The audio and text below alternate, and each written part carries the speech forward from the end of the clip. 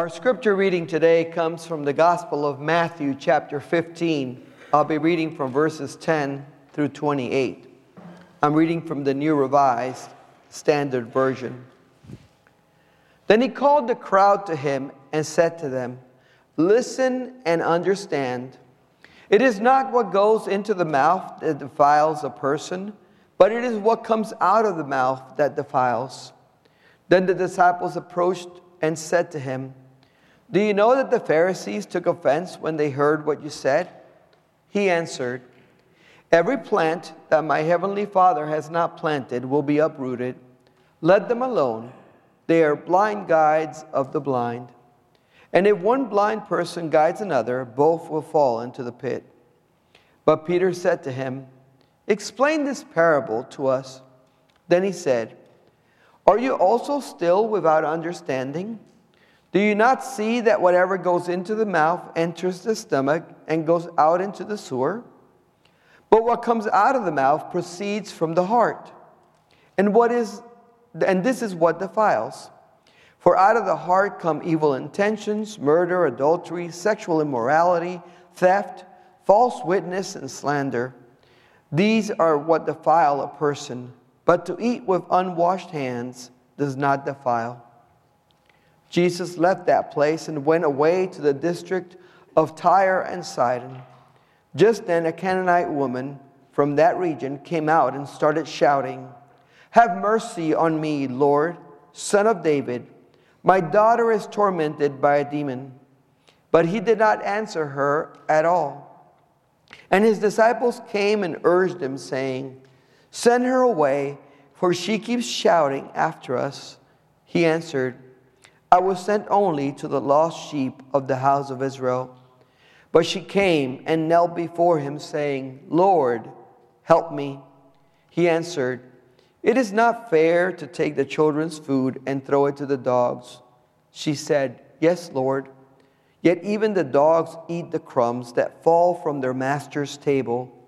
Then Jesus answered her, "Woman, great is your faith. Let it be done for you as you wish." And her daughter was healed from that moment. The word of God for us this morning. Thanks be to God. Let us pray. Heavenly Father, we thank you for this word. We thank you, O Lord, because we know that you're going to speak to us through it. I ask, O Lord, that you'll prepare our hearts and our minds to receive it and to apply it to our lives. Help us, O Lord, to understand it. And help us, O Lord, to know what you want us to hear from it. We pray that in the name of Jesus Christ. Amen. Hear and pay attention and listen. You know, this sounds like you're about to go into class. You know, this is kind of like how teachers begin their class time. I want you to pay attention. You know, it's like when they say, this is going to be on the final test. And you're supposed to take out your pencil and start making notes because this is important. Jesus is teaching the crowds, and he's continuing his traveling ministry. And as usual, there's a variety of people in the crowd. Among them this day, there are Pharisees, there are scribes, there are Gentiles and Jews. There's just a variety of folks that have come out to hear what Jesus has to say. If you read earlier in the chapter, you find out that Jesus had some harsh words already for the Pharisees. He says, "You hypocrites, well did Isaiah prophesy of you, saying, 'These people draw near to me with their mouth and honor me with their lips, but their heart is far from me, and in vain they do worship me, teaching as doctrine rules made by men.'" And Jesus was quoting Isaiah 29:13 when he said this to them. But here's what he was trying to say. He was basically saying, you have made the law, which is already difficult to follow and keep, even more complicated. When I read this, I thought about, well, this is like your taxes and the IRS. Have you ever tried to read through the publications that the IRS puts out? Each one is more complicated than the previous one. And each one of them points you to 3 other publications you have to read in order to understand that one. And by the time you think you understand it, It gives you a bunch of exclusions or rules that you have to follow in order to apply them. And before you know it, you are thoroughly confused and you don't know what you're supposed to be doing. This is what the Pharisees and the scribes and some of the other groups in Israel that were of the elite had done with the law of God. God had given them rules, and many of them were very specific. If this case happens, this is what you do. If this case happens, this is what you do. But what they had done is they had taken some of those rules and made them general to every situation. They had expanded them. If it said, you should keep the Sabbath and not do any work, they said, no, we're going to start the Sabbath early on Friday evening and end it on Sunday morning so you can make sure that you don't break it.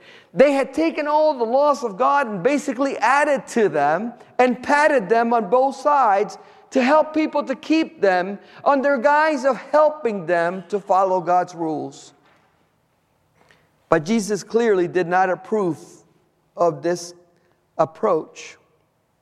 He saw that the scribes and the Pharisees had made the law even more complex to follow, and it was already challenging enough. And so now, as he's teaching the people in this section today, Jesus calls the people together. He says, now I've been talking to the Pharisees, now I want to talk to you. I want to talk to the crowd. I want to talk to those that have gathered here to listen to me. And he summons the multitude and he addresses them directly. And what he says is nothing but shocking. He says, what goes into the mouth of a person is not what defiles a person. And I say it's shocking because those who were Jewish among the people followed the Torah, followed the dietary laws, and these laws were at the center of the identity of those people called Jews. It was one of the things that set them apart from the other peoples of the land. The two things that everybody who wasn't Jewish knew about the Jews? They only have one God, and they follow these weird rules about what they can eat.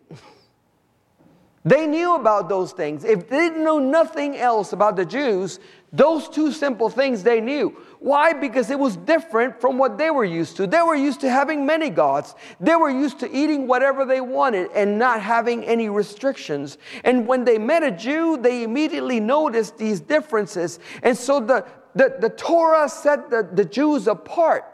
By following these dietary laws, the Jews stood out like a sore thumb wherever they went. And so the Jews ended up having to look for other Jews in order to be in community because they couldn't do everything the other people did in terms of the dietary needs. And this served several purposes.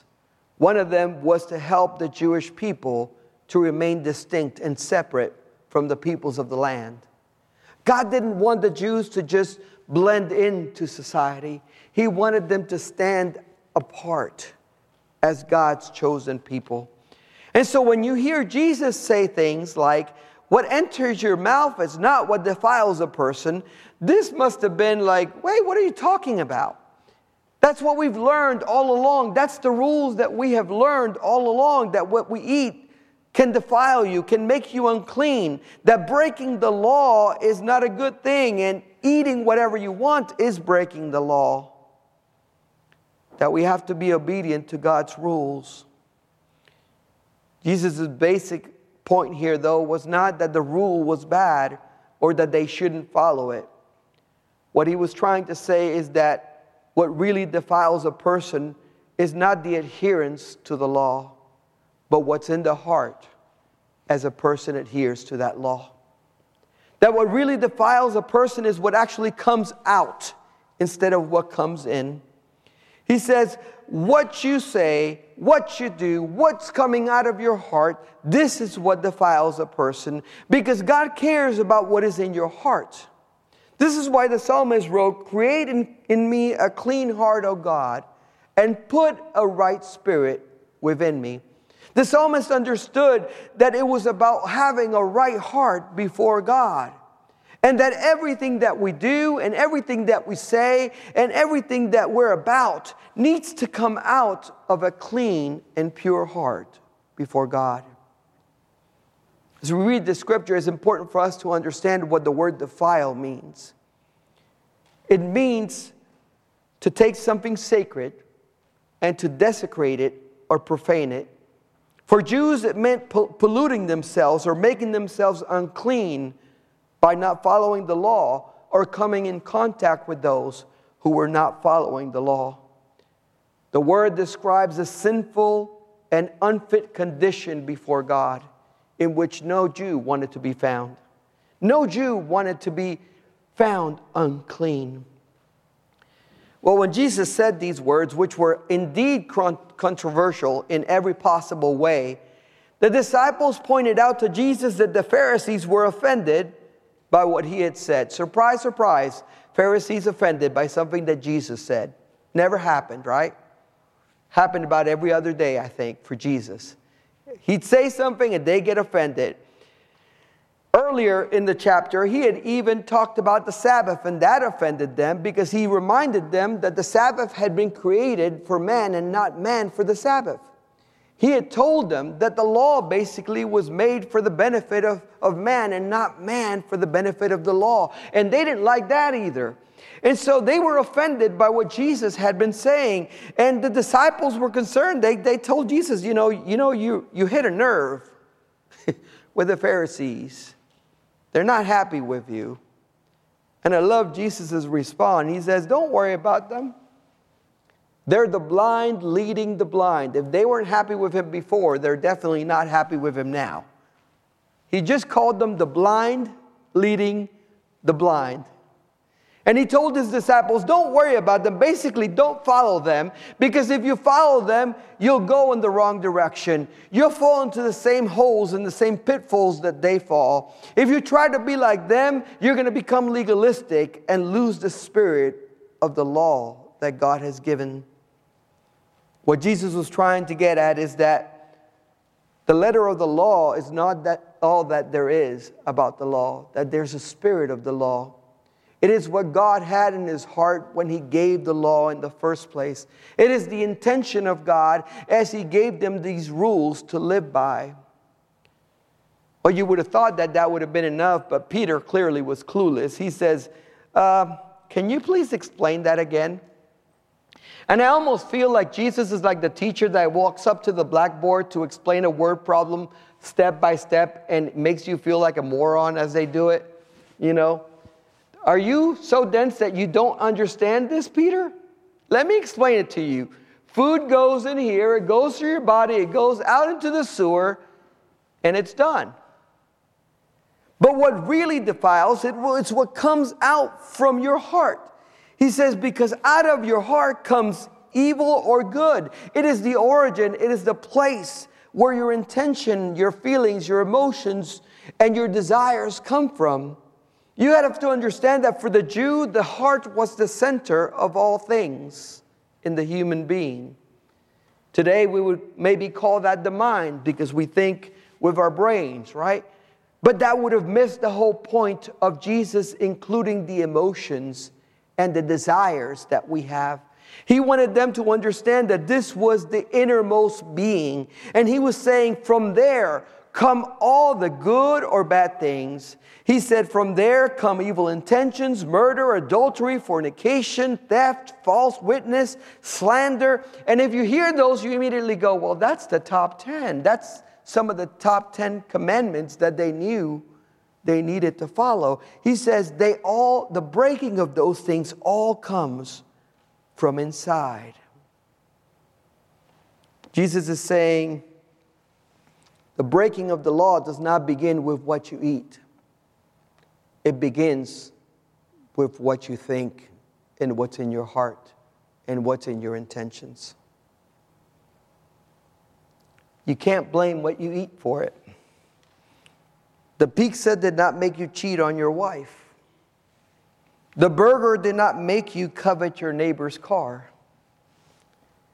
No matter what you have eaten or how sweet or bitter it was, there's no excuse for lying about the fact that you took it and ate it. You can't bear false witness. Every single thing that he describes cannot be blamed on what you ate. Can only be blamed on the intention of your heart that manifested itself verbally or in action. You let it come out from your heart and you acted on it. Food didn't make you do it. In terrible language, your filthy heart made you do it. It was your heart that was corrupt enough to follow those desires that were not good.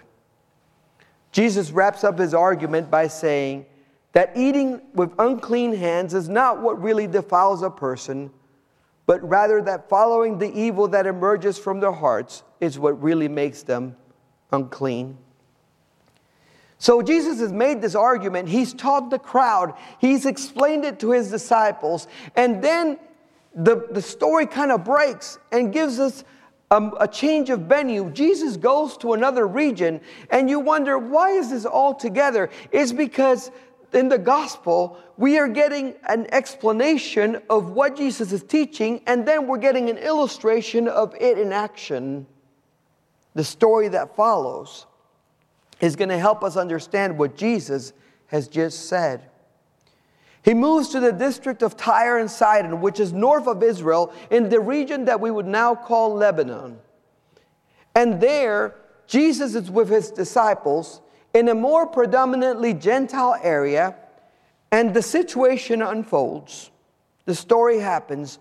A Canaanite woman begins to shout at the disciples and at Jesus, "Have mercy on me, Lord, Son of David. My daughter is tormented by a demon." Now this woman is shouting, and her statement says so much about what she's going through and where she is right now in her life. The first thing that you notice is that she's shouting, and you only shout if you're trying to get somebody's attention.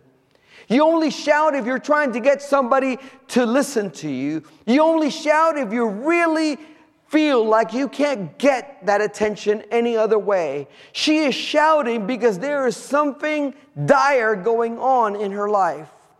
Her daughter is tormented by a demon.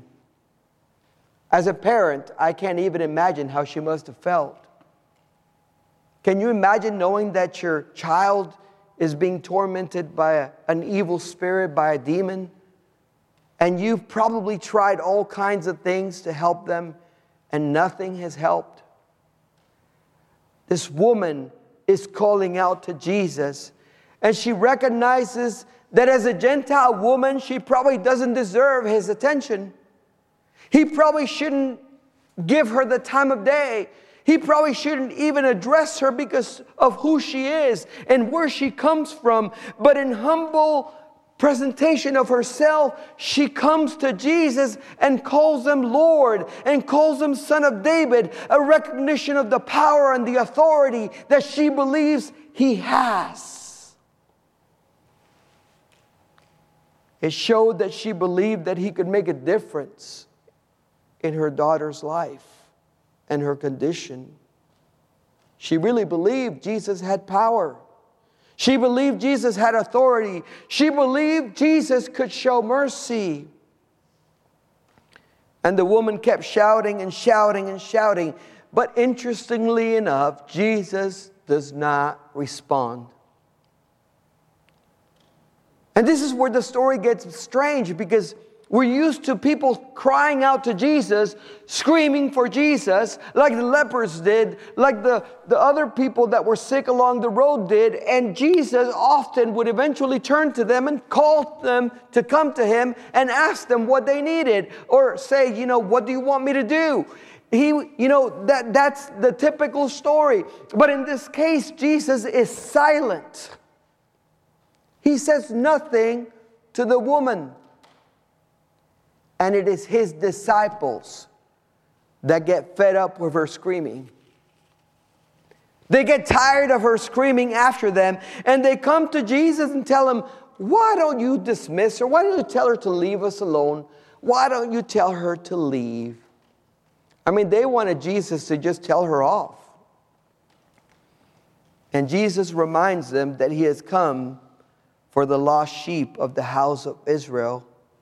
At this point in his ministry, he was making clear that he was going to the Jews. That at this point in his ministry, he was trying to reach his people with the message of the kingdom of God. And at this point, that was his focus. But the woman did not quit. The scripture tells us that at that point, she threw herself down on the ground and knelt before Jesus. Lord, have mercy. Lord, have mercy.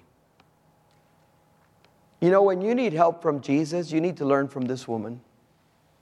Don't give up. Don't stop. Don't quit asking. Don't quit pleading. Don't quit praying. Don't quit believing that He can make a difference. Don't quit asking for Him to show His mercy. Don't quit relying on His love. Continue to cry out to Him, Lord, help me. Jesus finally addresses the woman, but in a way that rubs us the wrong way, all up and down, both sides. He tells her it's not fair to take the children's food and throw it to the dogs. He's talking about taking food off the table and feeding it to the pets of the house. He's saying it's not fair to do that. Children need to eat before you give the pets food. Yes, he's calling her the pet. He's calling her the dog. He's calling her the one that's under the table. Most of us would have gotten offended at that moment and walked out. Most of us would have said, you just called me a dog, I'm out of here. I'm done. I'm finished. I want nothing to do with you. Whatever it is that I came for, forget it. I'm leaving. But the woman sees an opportunity instead. She points out that even the dogs eat the crumbs that fall from the master's table. She basically says the dogs and the pets are part of the household. However, they're still part of the household, and they even eat the crumbs that fall off the table, and that is enough to feed them. And she was saying, I will take the crumbs. I will take whatever drops from the table. She was making some claims here. You have enough power to go around for the Jews and for my daughter. You have enough mercy to go around to be for them and be for me. And I am willing to have you as my master. And I will take whatever drops from your table, because even the crumbs from the table of Jesus are better than a feast somewhere else. I'll take whatever you give me right now. I'm throwing myself at your mercy. I'm calling you my master. You know, you only knelt down back then before kings. That was the people you knelt down before, kings and royalty. And this woman was basically recognizing that Jesus had the power to grant her desires. What had come out of the woman's mouth showed more faith and belief in Jesus than most of what Jesus had heard from all the others combined. This woman believed that Jesus could do it. Her words reflected a clean heart, willing to humble itself and to recognize that Jesus was Lord and Master, and that she needed the help for her daughter. The woman was clean, but not externally. To everybody there, she was a Gentile, a woman, a Canaanite, the enemy. And they would have never helped her. But internally, this woman was right with God because her heart was poured out before Jesus in as humble a way as she could find. She recognized the lordship of Jesus. She recognized the power of Jesus. And she called on His mercy and relied on His faithfulness. She was pleading for her daughter and not for herself. Jesus responded, "Woman, great is your faith. Let it be done for you as you wish." And her daughter was healed instantly. Jesus didn't send the woman away to go follow the dietary laws of the Torah. He didn't say, "Go to the temple and purify yourself 7 times and come back." He didn't say, "Go and give some alms to the poor." He didn't say, "Go and learn all of the things of the Old Testament." He said, "Your faith has been seen, and I've met your faith with a miraculous healing. Your daughter has been healed." You know, Jesus didn't even have to go to her to pray over her or anything. He just said the word. It's done. She's well. Jesus was able to find faith in the most unlikely people and places for a simple reason. He didn't go by outward appearances. He didn't go by where people were from or what they looked like. He looked at the purity and the sincerity of their hearts. He looked at the faith that they had. He looked at what they believed when they came to him. This woman was willing to be called a family pet or a dog if it meant that her daughter's torment would end. What are we willing to humble ourselves to in order to experience the miraculous power of Jesus? To see the miracles that he will do and the works that he can accomplish in us and through us. How far are we willing to humble ourselves to be made clean from the inside out instead of from the outside in? You know, there's a lot of people that think that it's all about appearances. They'll get themselves prettied up on the outside, but the inside is still so filthy because they started with the wrong end. We have to start from the inside. We've got to open our hearts to God, to let Jesus in, and to ask him to clean our hearts and put that right spirit within us. That woman taught a great lesson to the disciples that day. They had probably judged her up and down after looking at her once. But Jesus showed them that her heart believed and that she had faith. And that counted more than all of the things that they were looking at. I pray that we can pray the same prayer that the psalmist prayed. Create in me a clean heart, O God, and put a right spirit within me. Help me follow your law, not out of fear of consequence, but out of love of you. Let us pray. Heavenly Father, we thank you for the scripture. We thank you, O Lord, for the example of this Canaanite woman. We thank you for Jesus' bold words, trying to explain to us that what's in our heart is ultimately very important to you. Help us to have clean and pure hearts before you.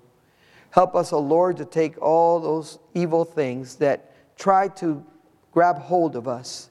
Help us to turn those over to you and to confess them and to repent of them and to not let them take hold in our lives. We ask, O Lord, that you will give us the power to humble ourselves before you, to come low and to come often, and to admit that we need you, that we need your power, that we need your miracles, that we need your Holy Spirit, that we need your healing, that we need your restoration. Help us, Lord, to just continue to seek, to follow you, O Lord, in everything we do. We pray that in the name of Jesus Christ. Amen. The altar is always open if you would like to come up for prayer today, particularly for that clean heart, that humble heart that recognizes that we need Jesus in everything in our lives.